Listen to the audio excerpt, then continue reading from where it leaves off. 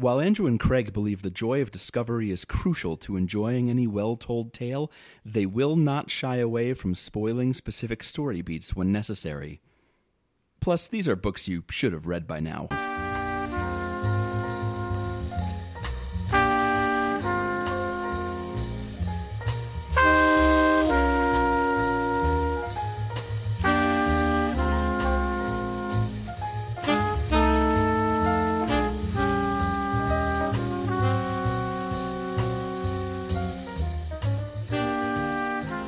What secrets do you have?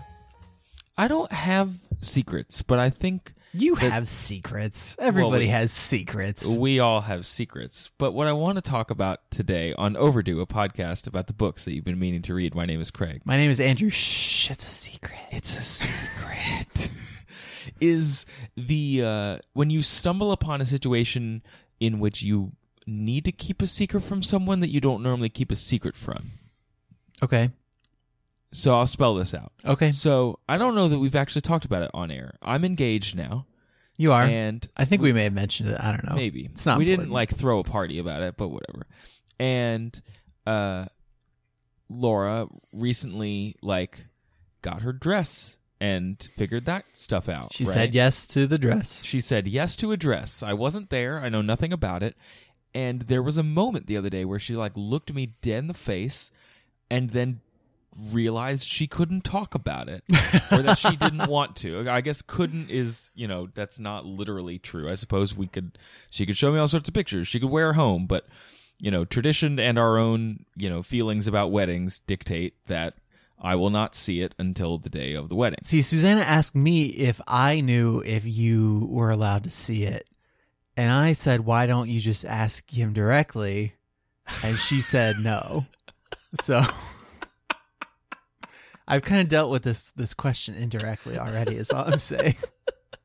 Oh, it struck me funny that that moment happened. Whereas it's similar to how I had to keep, the ring secret, but at that point I was trying to even hide up the fact that I'd bought it at all. This was she came home after deciding on a purchase. I watched her make the phone call where she finished it up, and she can't tell me anything about it. And that's it was an interesting moment of human behavior that I saw. Sure. I don't know Sure. if you've experienced a blatant secret where you hold a thought box in front of someone's face, but you won't let them open it. Well, I mean, the ring thing, the wedding stuff is one thing because y'all know what's gonna happen. You know all the components of stuff, and you guys and Susanna and I both did this too. Is we both went and kind of looked at rings beforehand. So there's an unspoken, explicitly spoken implication that's the way that things are going. But yeah, we were on the subway and there was oh, so there's a clock ticking now, isn't there? Yeah. This is you better not. Because if you don't do it now. within a few months, they're going to start being, why? What's going on? What's happening? Uh-huh. But for Susanna's birthday this past year, and we may have talked about this on the show. I never don't know remember if we did. whether we speak into the internet and forget everything we say. I don't remember things that I said last week. I did a surprise birthday thing for her, and it involved not only keeping secrets from her, but actively lying to her so that she wouldn't make other plans. Those are always which is good. different, an anti-secret. I don't know if it's an anti-secret. I think it's secrets level up into lies. Secrets become lies. Secret become has grounds evolved for divorce. into a lie. This has no bearing on the book we're talking about this week, I don't think. And this think is so. our bonus episode, right? For July. What are we even doing? Happy Independence Day, nerds. It's July 17th. But Independence Day is good because this book is about independence. It of is a about kind. independence. Andrew, and what it's did you about read? days. What did you read this week? I read My Side of the Mountain by Jean Craighead George. It's a Man, Newbery Honor book. It is, and she also won the Newbery Award, the Newbery medal for her book Julie of the Wolves, June of the Foxes, June of the Bears, which is about a young Eskimo girl who hangs out with a bunch of wolves and learns to talk to wolves. Sure. When I was in 3rd or 4th grade, whenever I read this book, I don't know much about it because as I was rereading the synopses, I realized what in my head was wrong about this book. So I look forward to you telling me what actually happened. There's plenty that's wrong about this book. That's not okay. That's not what I mean. But I always remembered being confused by Jean Craighead George's name because it was my name. And your name is in there. Yeah, it's you weird. Can't spell Jean Craighead George without Craig. It was like if an author was Leslie Andrew Face Nielsen. Why is her name Leslie Nielsen? I'm not sure.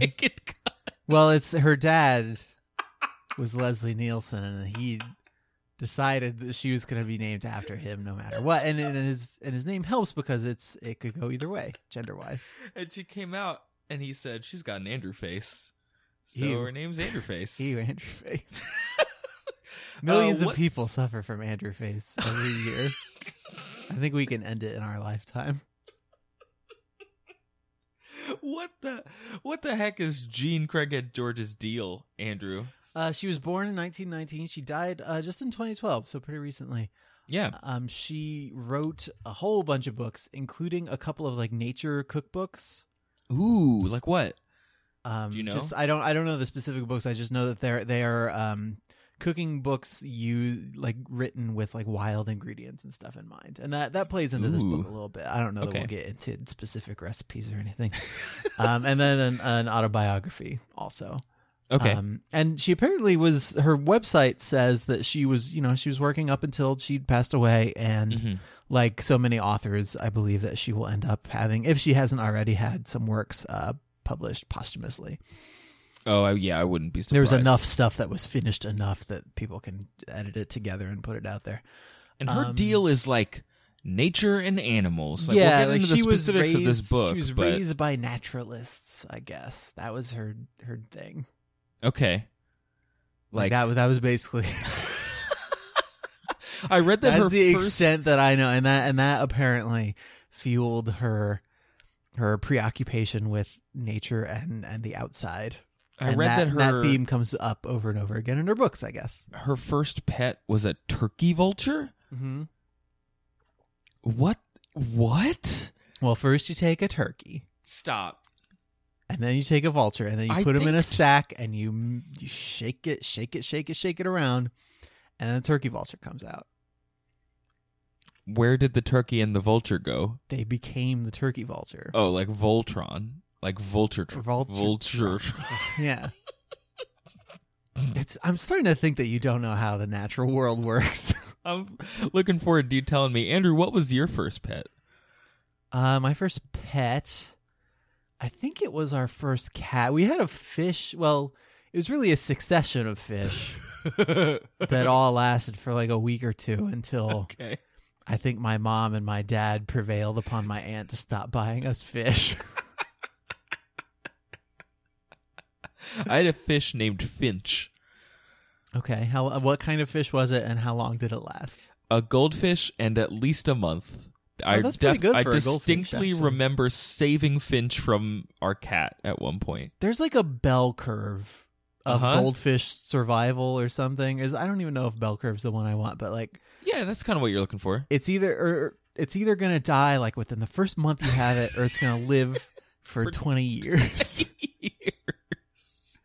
And in between is this giant dip where most of the goldfish die. Why is Andrew dragging that fish tank into his dorm room? Who's that guy with the fish? What is going on? The forever fish. This is my forever fish. Nice to meet you. My name's Andrew. I'm going to major in naturalism. This is my fish. This fish found his forever home. She also was... She wrote extensively for Reader's Digest, which apparently led her to a whole bunch of nature traveling, and that's what fueled her trip to Alaska, which is why she wrote Julie of the Wolves. I was just impressed to read that someone would write for Reader's Digest for like 13 or 14 years. Yeah, from 1969 to 1982, she did writing and editing for Reader's Digest. And that's like such a... Apparently was only surpassed by Better Homes and Gardens in like some form of readership 5 years ago. Like, Reader's Digest had a monopoly on coffee tables and tops of toilets for like 40 years. I was gonna say, it was the jam for a while. But I've maybe read 2 of them. It's of a... You have not digested that many of them. No, I haven't. Okay. But we should start a sister podcast where we just read old Reader's Digests. Call it Readers Indigestion. Yeah.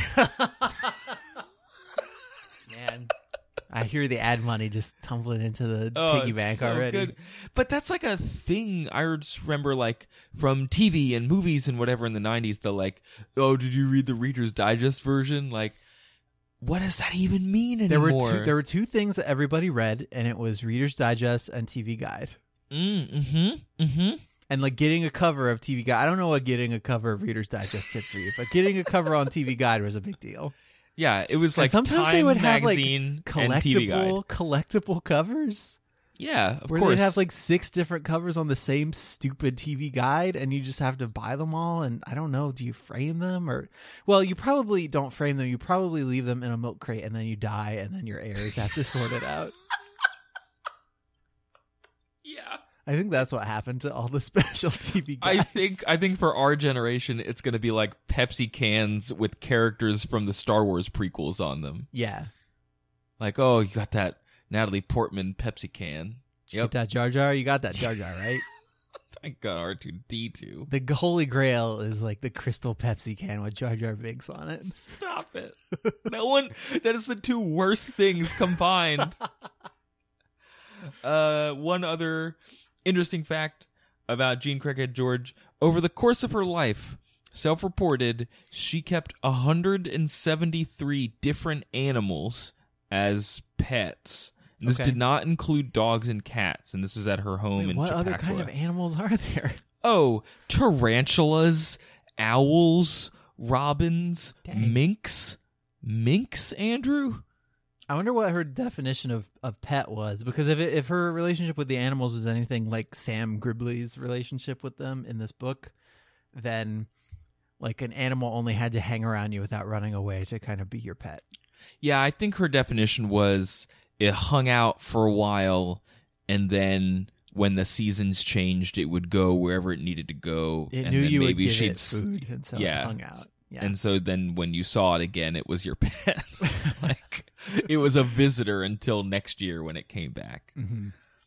That's most of what I got. I think, she's not one of these children's authors or children's book or young adult authors that I have found anyway who's gotten a lot of challenge, like whose work has been challenged very often. How do you mean? Like, I don't see her books listed on like banned book lists. Sure. I mean, like this book is thoroughly unconventional, except in that it kind of glorifies running away from home and living in the woods. But other than that, it's fine. Did you mean it's thoroughly conventional?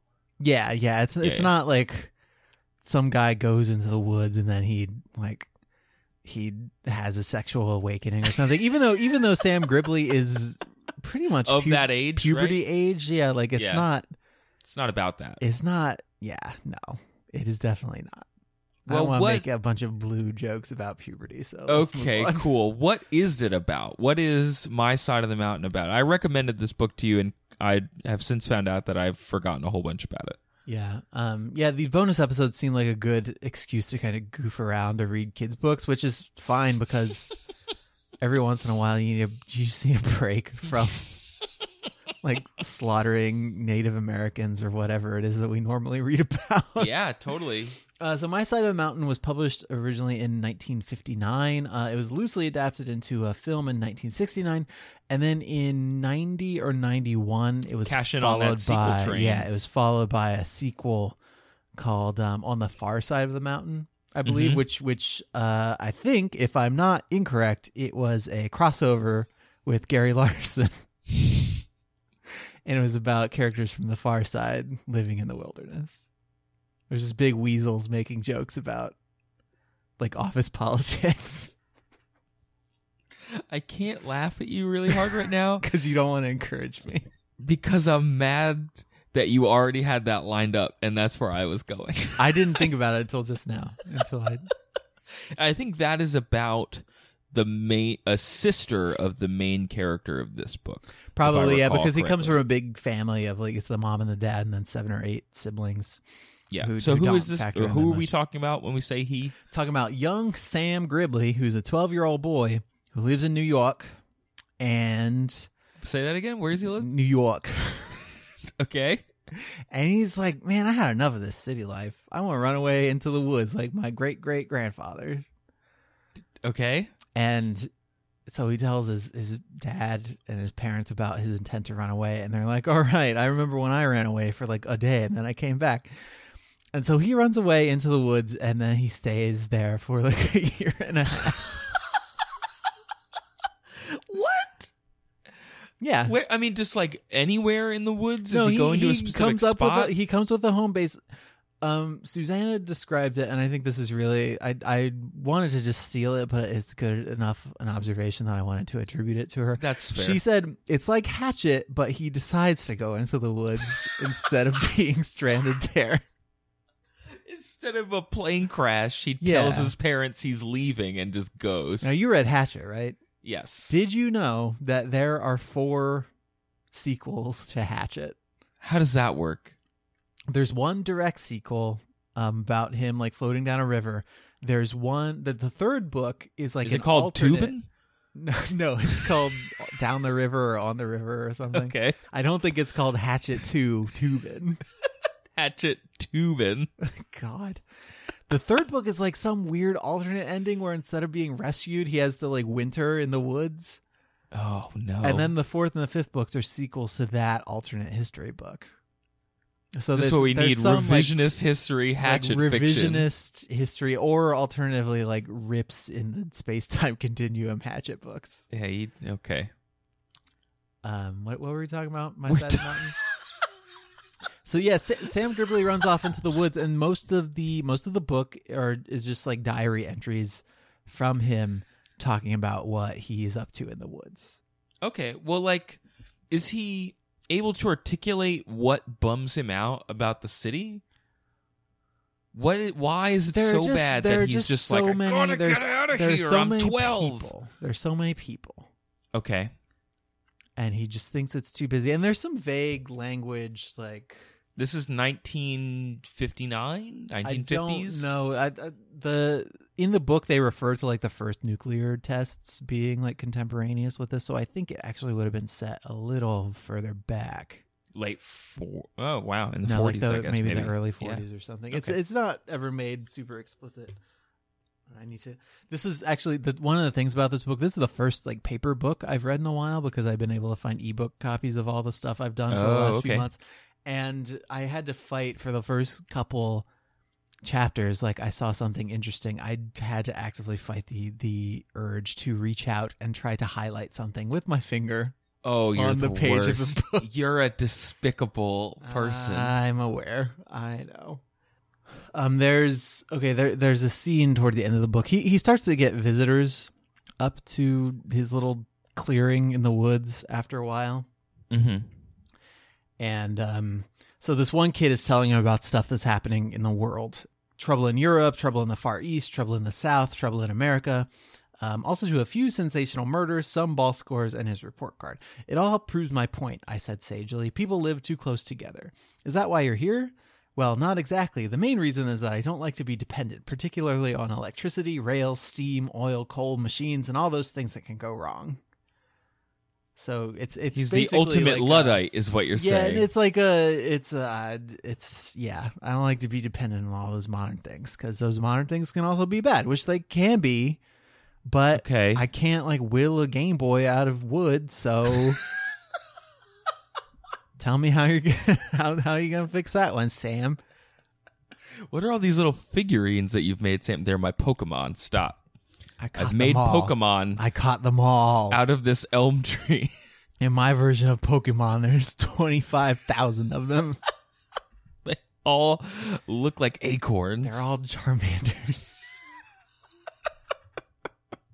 So what is Sam's deal? Like, how does he go about this? Is he an expert? He's read a bunch in books, and then as he's so he's an expert. Well, I mean, he's like a kid expert. Like, imagine you're 12 Sam years Gribley, old, kid expert. Imagine you're 12 years old and you go to the library and you read everything you can read about like surviving in the woods. That's about where he is. Or if you read Hatchet and we're like, well, now I know exactly what to do.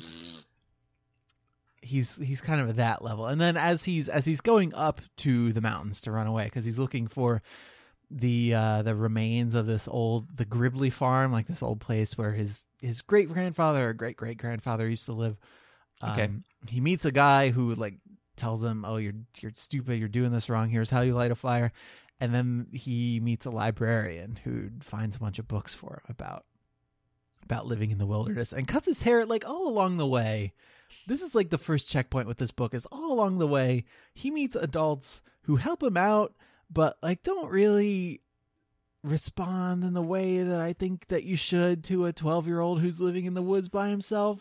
Is it kind of like that scene in Home Alone where Macaulay Culkin goes to the grocery store and like buys a bunch of groceries and no nobody one blinks stops an eye? him? Yeah, it's like that. Like, why is Sam obsessed with getting haircuts? He's not obsessed with getting a haircut. He just goes to the library to get some information, and the librarian is like, "Oh, you need a haircut," and so she gives him a haircut. So she's concerned enough about him to give him a haircut, but not to ask, like, who are your parents and do they know where you are? Okay, so when he's in the woods, like he's in the woods, like near some stuff. Like there's a town within to go a couple to. hours walking distance of some stuff, I think. Okay. But, effectively he's alone for most of the time. And so he hollows out a tree to live in it, and he finds a bunch of plants and makes traps to catch game. He trains this like falcon. How does he get a falcon? He steals a falcon chick, and then he feeds it food, and then he just kind of trains it. See, my alternate title for this book is How I Went to Live in the Woods and Everything Went Fine. And I never encountered any adversity, and nothing was ever more than a minor inconvenience.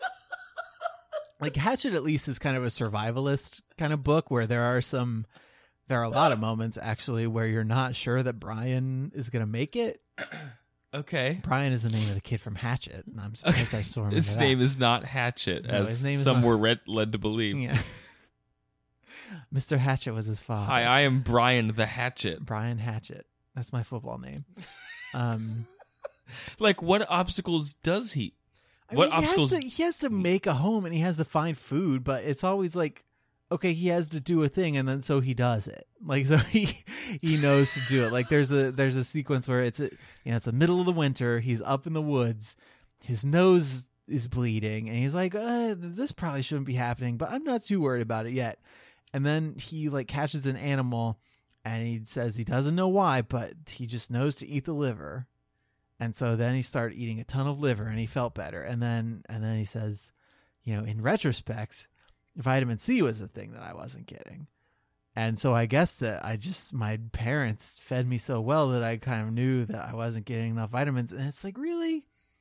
Like your nose is bleeding, and so you just start eating liver, and so everything is fine? Is that? Well, yeah, okay. So, like, how did cavemen know not to die from nosebleeds? I don't know, but I assume they all did. I'm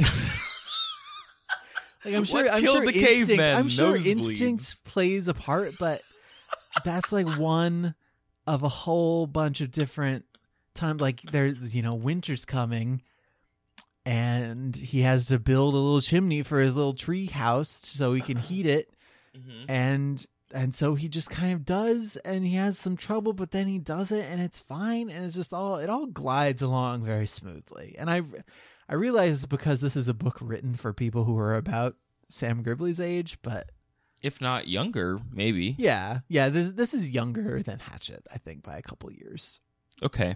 Because nobody has to die of a heart attack to set up the action of the book. Yeah. Spoilers. He just kind of says, "Hey, I'm gonna go out for a year and a half. I'm gonna live in the woods," and so he does. Okay, so we were talking about his peregrine falcon. What's the deal there? I know he's got some animal friends. He's got some animal. Actually, the names of people in this book are pretty funny. Mm-hmm. The falcon, he took it while it was a little baby chick, and it was really frightened, so he calls it Frightful. And Frightful is the name of this falcon. That's pretty good. There's a weasel called the Baron Weasel, who he traps in a trap, like a trap, and the weasel is not very afraid of him, and so it becomes kind of his friend. There is a raccoon who's a little sickly, who he kind of takes in and feeds, and the raccoon's name is Jesse C. James, and the C stands for coon because it's a raccoon. Stop it, Sam. There is a teacher who comes up, who kind of accidentally finds him while he's hiking or whatever. And Sam had heard sirens down the road a while back, and so he assumes at first that this teacher is a bandit. And so he decides to call this guy Bando. That's so good. Bando the Bandit. I want to hang out with Sam Gribbley. And the guy's get a cool nickname. The guy's like, well, I'm not a bandit, but that seems cool. So he just calls him Bando the whole rest of the time.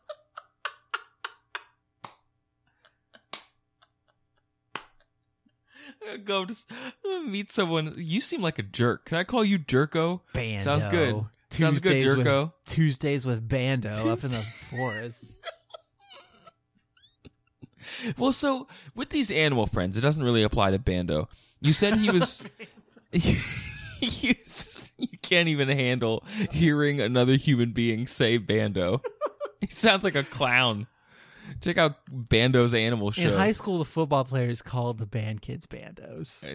Did they? Yeah, they did. So I was at your high school. Yes. What? Bandos? Yeah, Bandos. Because we were in band and we were nerds, I guess, because we didn't play football. Even though our football team was not that good. It was not a very good football team. We're not talking about any Friday Night Lights stuff over here. Like, we never went to state. Our quarterback never got his back broken in the first game of the season, and went to Mexico to get shark blood or whatever, and then had a very inspiring climb back up into his own. So with these animals, Bando aside, Bando, you said that Sam was like trapping and eating things. Like, how does he reconcile that with the animals that he decides to like keep and name? Because that seems both, I don't know, there seems something very primal about the like, oh, I'm back in the woods and I'm one with nature, which also means eating the crap out of nature. See, that's the other subtitle for this book is How I Ate How I Ate All the Animals by Sam Gribbley. Because he doesn't eat raccoon or weasel. That would probably taste bad. Well, he does eat possum, I think, at one point. But yeah, people like eat possum. Rabbits, birds, deer, like all those are fair game. Rabbito, Frogs, Deero, Birdo. Froggo. Ate all of them. Birdo from Super Mario. Eats him. He eats a lot of animals. Like it's a back to nature thing, but it's not like a hippie thing. Yeah, it's not like I'm back to nature and I brought all these signs from PETA with me. And I'm a vegan and I like ride a deer down to the butcher shop to protest his practices. But like how does he reconcile that, or doesn't he at all? It does not come up because this is like 1959 and you just ate meat and that's what you did. Okay. Fair enough. But so this book has, I don't know, is there anything else you want to say about the plot of the book? The one other kind of interesting stuff comes in at the end, and I guess this is as close as Sam gets to having an arc other than like, oh, I just went out in the woods and survived on my own in the woods. Okay. It's toward the end, he does get lonely, and he does start to crave even like subconsciously human contact. Like apparently talking to his falcon and his weasel friends are not enough for him. Well, and you said he's had human visitors, but he seems like wholly willing to just say, "Go away after you give me that haircut, please." Well, not even that. Like Bando stays with him a couple times. Bando. And then he has I've heard like Bando. his dad comes and finds him, and this is the other thing. This book is very like innocent and quaint. Like, so Bando has already come back to visit him for the second time. And so his dad comes up. And so his dad finds his like 12 or 13-year-old son hanging out with a guy with a grown man who he calls Bando. And his dad and Bando just become like pals.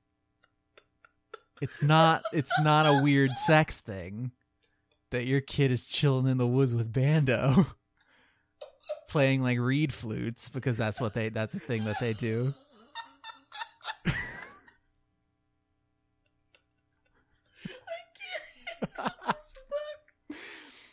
So his dad comes and visits, and that's actually kind of funny because he's like, well, I guess you've been gone for a while, so I thought I'd come and see how you were doing. And I told your mom that if I didn't find you by Christmas Eve, I'd just call her and let her know. Wait, his dad said, "I'm gonna go spend Christmas in a tree hunting with my for son my in the child woods." Yeah. in the woods. But just to, like, not to bring him home, just to hang out and see how he's doing. Merry Christmas, Bando. You made me this reed flute. I brought you nothing, because who are you and why are you here? Christmas with Bando. Christmas with Bando. A very Bando Christmas. My Bando grew 2 sizes that day. God Bando, everyone.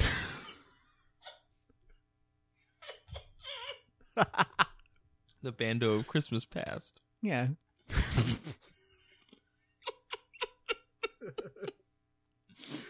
So his dad comes and is like, "All right, great. Merry Christmas. For Christmas, I got you more time out in the woods," right? I think he might have brought him some food or something. I don't know. But he comes out and he makes sure he's fine, and then he leaves. Okay. But then, I mean, later the book ends with Sam like coming to terms with the fact that he's lonely and that he does need human contact. So his family, like his mom and his dad and his 7 or 8 siblings, all come out to the woods, and they're like, "Well, we couldn't get you to come home, so we decided to come out to you because I'm your mom and I'm gonna raise you." And he's like, "Man, Mom," and she's like, "Well, till you're 18, you kind of gotta like live in a house with your family and be a person." And so the book ends with the Gribley family starting to build a house and like reclaiming the old Gribley farm from the past. And Sam is like, "Well, I really like the wilderness, but also I'm just a boy and I did miss people. So, hey guys."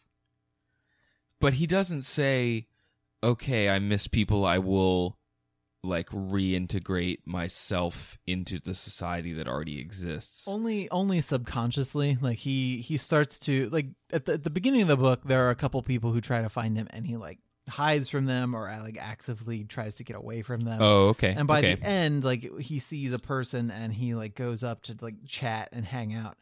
Even though, when Bando comes up to visit, he makes his Bando trips. He tells Sam about like newspaper articles about the wilderness boy who lives in the Catskills. Oh, weird. And okay. Yeah. And then Sam at first is like, "Well, whose business is it that I'm up here being a wilderness boy?" And then by the end, he's like, "Well, I'm not in love with it, but I'm also super lonely." Oh no. So let's chill. So it's a book that is simultaneously about independence and Bando. And an acceptance of kind of the social bonds that humankind needs. Yeah. I think that's accurate. And yet Sam still gets his way because he doesn't need to go back and live in the city. He doesn't need to go back to New York. No, his family comes to him to live in the woods with him. Interesting. Cake and eat it too, Sam. Cake and eat it too. Cake and Bando too. But what about the treatment of nature in the book? Like Robert F. Kennedy Jr. has cited this book as the reason he became a falconer and has carried that into a career in environmental law and environmental activism. Like, what is the deal with the Thoreau connection and kind of how the book portrays the woods that might inspire such a feeling? Did that inspire that feeling in you? Not to bring it back to Bando again, but Bando does decide to call him Thoreau because they're beyond sharing their actual names with each other. And that kind of makes that bond explicit. But wait, does Bando not know Sam's name? Is this like a deal that they have? They don't call each other because Sam is like, "Oh, hey, I'm going to call you Bando," and Bando's like, "Okay, I guess I'll call you Thoreau then." Oh my god. Okay.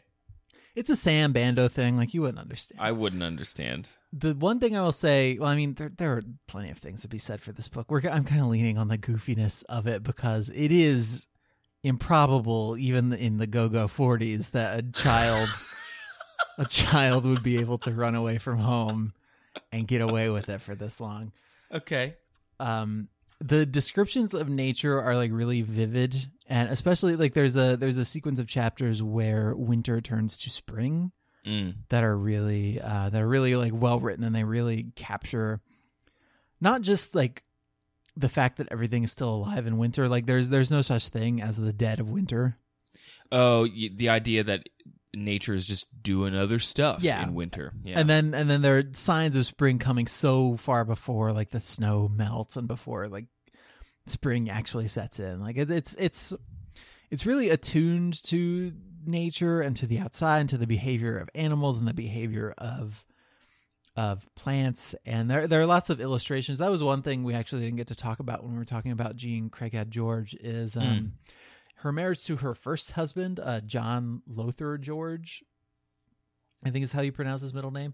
Sure. She wrote her first few novels, I think, with him, and she provided illustrations, and then her editor later convinced her to provide illustrations for her own book. And so you get, throughout this book, illustrations of plants or of like the simple traps and snowshoes and the kind of things that he's making.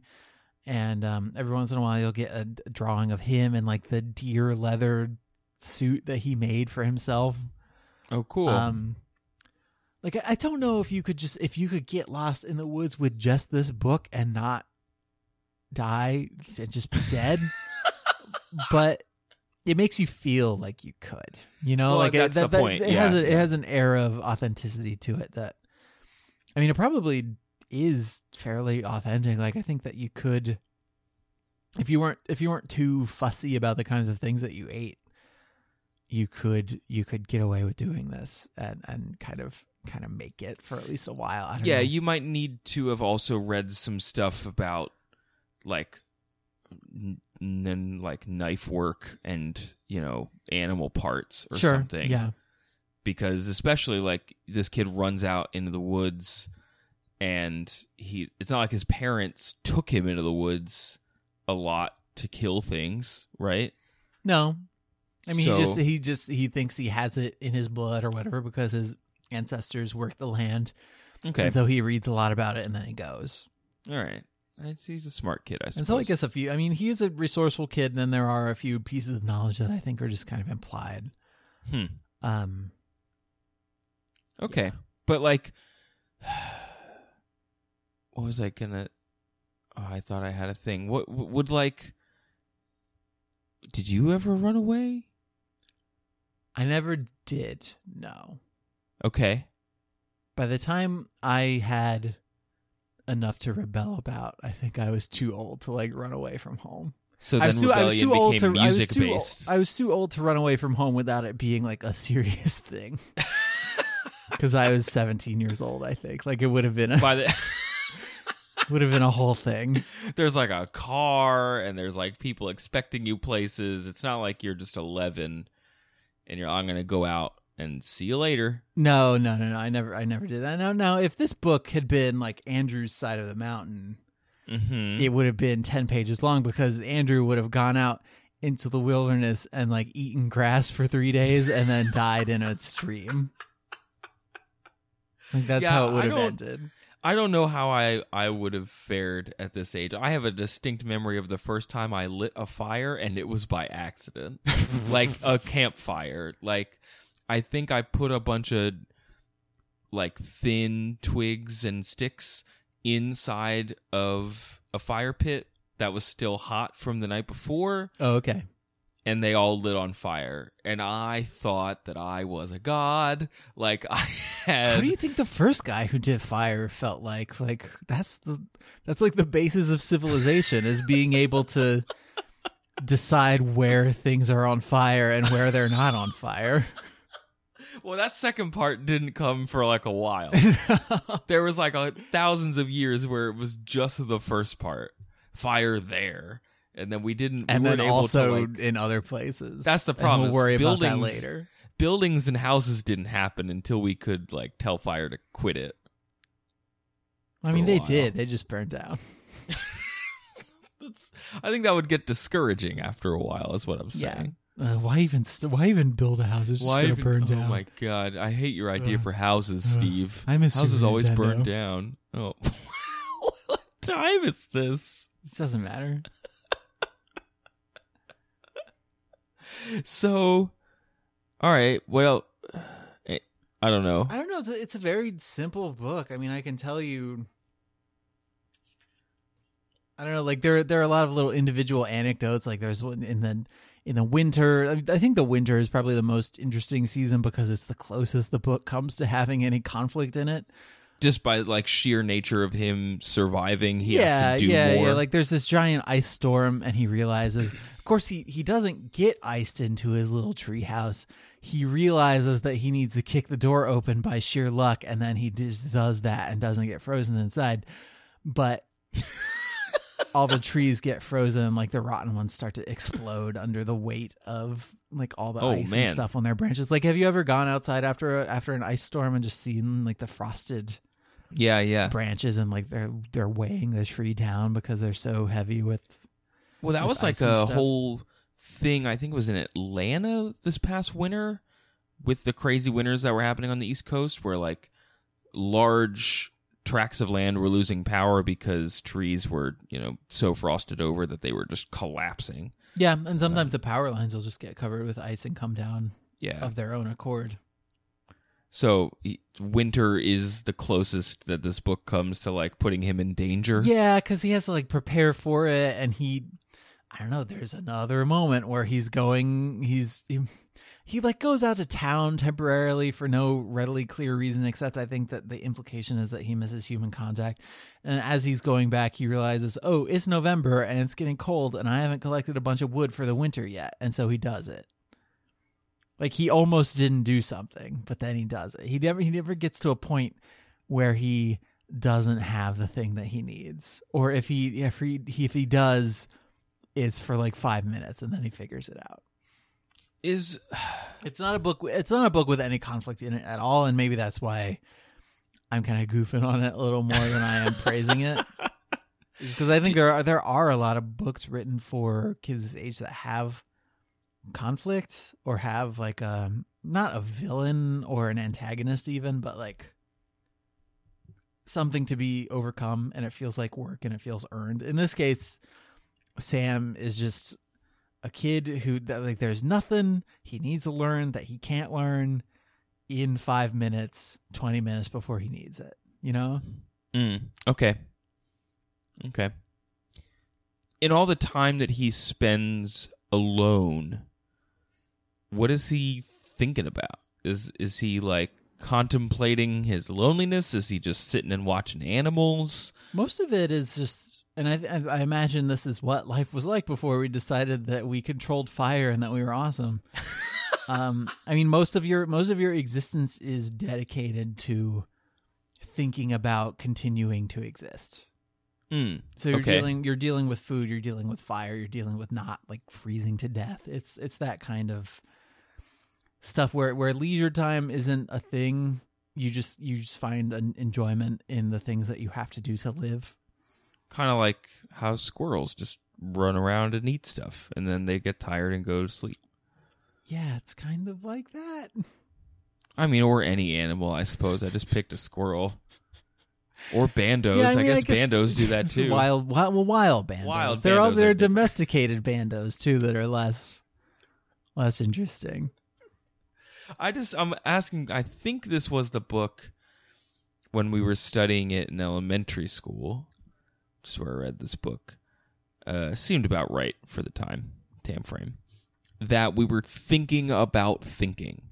Like, I think I recall a writing exercise where we were just supposed to sit there and think about ourselves thinking and what we were thinking about, and kind of contemplate what it is to be inside your own head for a period of time, which is certainly would happen to you if you left the bustling big city and went out into the woods. And yes, you have to spend a lot of time doing stuff to survive, but what is especially if your brain is kind of trained to think about other things, like, what do you end up thinking about? I mean, there is one section, again, kind of toward the end of the book, where he imagines his head as being like full of these voices, and like one is his dad's and one is Bando's. I'm not even making a Bando joke at this point. One, like, his falcon ends up talking in his head. Like, they're all arguing different sides of a question. And he imagines like these voices in his head all arguing these things and then eventually coming to consensus. And so it's never, I mean, he never has any trouble with like sanity or whatever. Yeah. Or like the extreme isolation or anything like that. But it's not something the book is super preoccupied with. Okay. I mean, I guess if you read this in elementary school, you could talk about the problems that he faces and how he chooses to overcome them, like the critical thought aspect of it. Oh, just like working through each nature problem puzzle. Yeah, like as it comes. Yeah. Okay. I also just from a writing perspective seem to remember this book as being a good lesson in like simile versus metaphor and that kind of thing, like the types of descriptive language that she chooses that you were talking about earlier. Yeah, it's very, very descriptive and very, very like illustrative.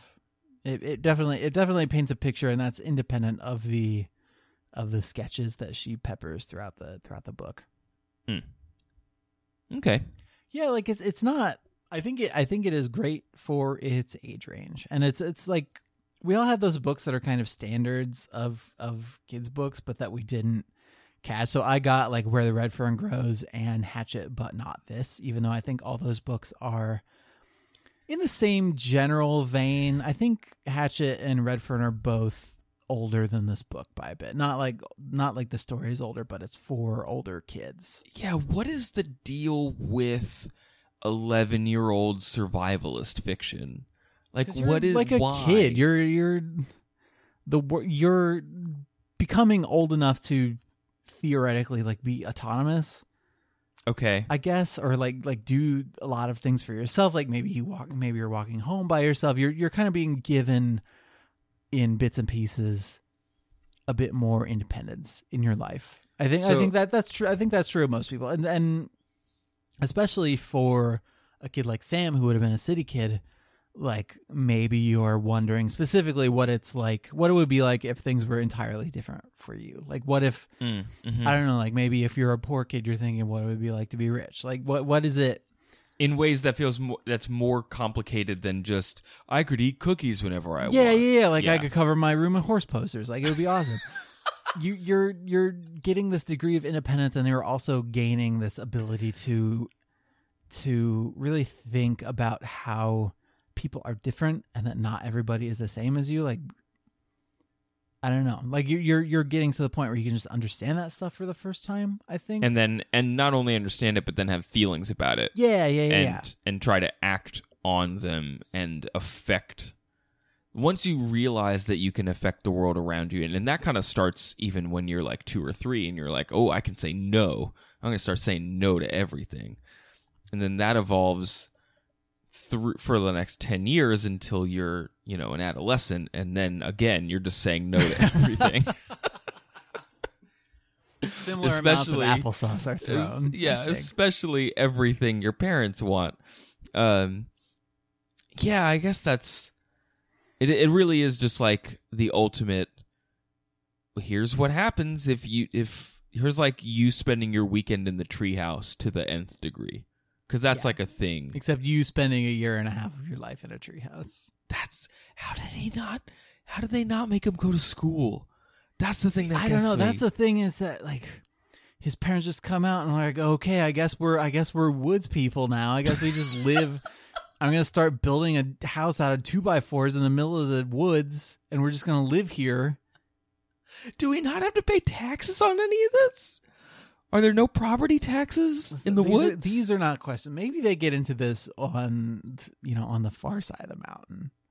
Yeah, and the whole first section of the book are the Gribleys like filling out like paperwork, dealing with their legal costs from letting their boy live in the woods by himself for a year. Like CPS keeps coming and trying to take Sam away. And the SPCA is like, this place isn't zoned for weasels. What are you doing? The third book in the series, My Side of the Foster Home. No. Okay. Are we done? I think we're done. If you, the listener, have a childhood survival book that we did not talk about, a favorite of yours that we did not talk about on air, we'd appreciate it if you wrote in to us about it via email at overduepod@gmail.com. If you ever named an animal after a funny thing, you should tweet that to us at twitter.com/overduepod. And if you ever befriended someone named Bando and like have a blog about it or whatever, like put that on our Facebook page, facebook.com/overduepod. Andrew, if people want to learn more about us and Bando, where should they go? They could go to our website at overduepodcast.com. Up there, we've got links to iTunes, Stitcher, and our RSS feed. Those are the three main places that you can subscribe to the show. If you subscribe in iTunes or on Stitcher, leave us a rating or a review. We really like reading them, and it helps us out in the rankings, helps people find the show a little bit more readily. Also on that site, we've got Amazon links to the books that we have read and the ones that we are going to read. If you want to read along, or if we talk about a book that you like, click those, buy the book, we get a cut of it. We also have a link to our Patreon page at patreon.com/overduepod. That's a place where you can pledge a certain amount of money to us per month, and you will get stuff in return for that, depending on the amount that you pledge. Like this episode, that if you pledge money, you got early. Yeah, y'all have collectively pledged more than $150 per month, so that means that we are doing bonus episodes every month. This is our third one, and we're going to keep them rolling. So thank you everybody who's keeping the lights on, and for people who want to help out with that. We also use that for hosting and for buying books and for buying equipment. That is patreon.com/overduepod. Craig, we have a couple of events coming up in the next few months. Do you want to talk about those a little bit? Yeah, sure. For East Coast folks specifically, we don't know what we're going to do, if we'll do anything for folks not on the East Coast. That's a pipe dream. But in the meantime, at the end of August, on August 29th, you could come down to Philadelphia, you could come to the Tattoo Mom Bar, and you could check out our slot in the 3rd annual Philly Podcast Festival. We're going to do a live show. Looks like we're going to do Go Set a Watchman. And guess what? It's free. You should probably buy a beer or something at the bar because Tattoo Mom is super cool. But other than that, it's free. We got a Facebook event and everything, so you could RSVP. If we know how many people are coming and people have told us that they're coming, we'll try and organize some sort of meetup, which would be super cool. So let us know if you think you're going to make it. And maybe some audience participation stuff too. But we'll keep putting the word out as we get a little closer and see what the show is going to look like. But correctamundo. I think you can get your drunk on, get your chuckles on, get your controversial sequel / first draft thoughts on. It'll be a good time, I think. We are also hoping to make our way to Book Riot Live, which is November 7th and 8th in New York City at Metropolitan West. Book Riot's a great site that's been very generous to us in terms of recommending us to their readers every once in a while. And so we are happy to provide a discount code. If you want to go to Book Riot Live, you can go and register and use as the code Overdue or Overdue Pod, Andrew. It's Overdue, and I believe it's all caps. Okay. I don't know if it matters if it's all caps, but that was what was given to us, so that I know that works. Use that code, save a little bit on your registration, and you can see Margaret Atwood and a bunch of the cool Book Riot people and other authors for a little bit less than you would otherwise. I think that's it. Last housekeeping thing is sometime overdue guests Margaret H. Willison and I, along with our friend Catherine Van Arendonk, have started a TV podcast called Appointment Television, which is about the TV that you want to make time for. It's a little bit different from Overdue. We're still trying to figure out like what we're gonna do, but like we have debates about things like which Star Trek series is the best. We are going to watch shows that you probably missed and probably are canceled already, but you probably should have watched. I think so far it's been a good time. That's at hcvpodcast.com if you want to learn more. Check it out. Craig, this is like, I don't know at what point in time this is going to fall, so I don't know what you or I is going to read next. Doesn't matter. It's a bonus episode. It exists outside of time. I don't know why we talked about all these things that are time dependent, because this episode is really just existing in the woods with a badger and a weasel and a guy named Bando. All right, everybody. Thank you so much for listening. Thank you for donating if you have donated. Thank you for supporting us in other ways if you have not donated. We will be back whatever Monday comes after this. And until then, everybody, try to be Bando. Try to be happy.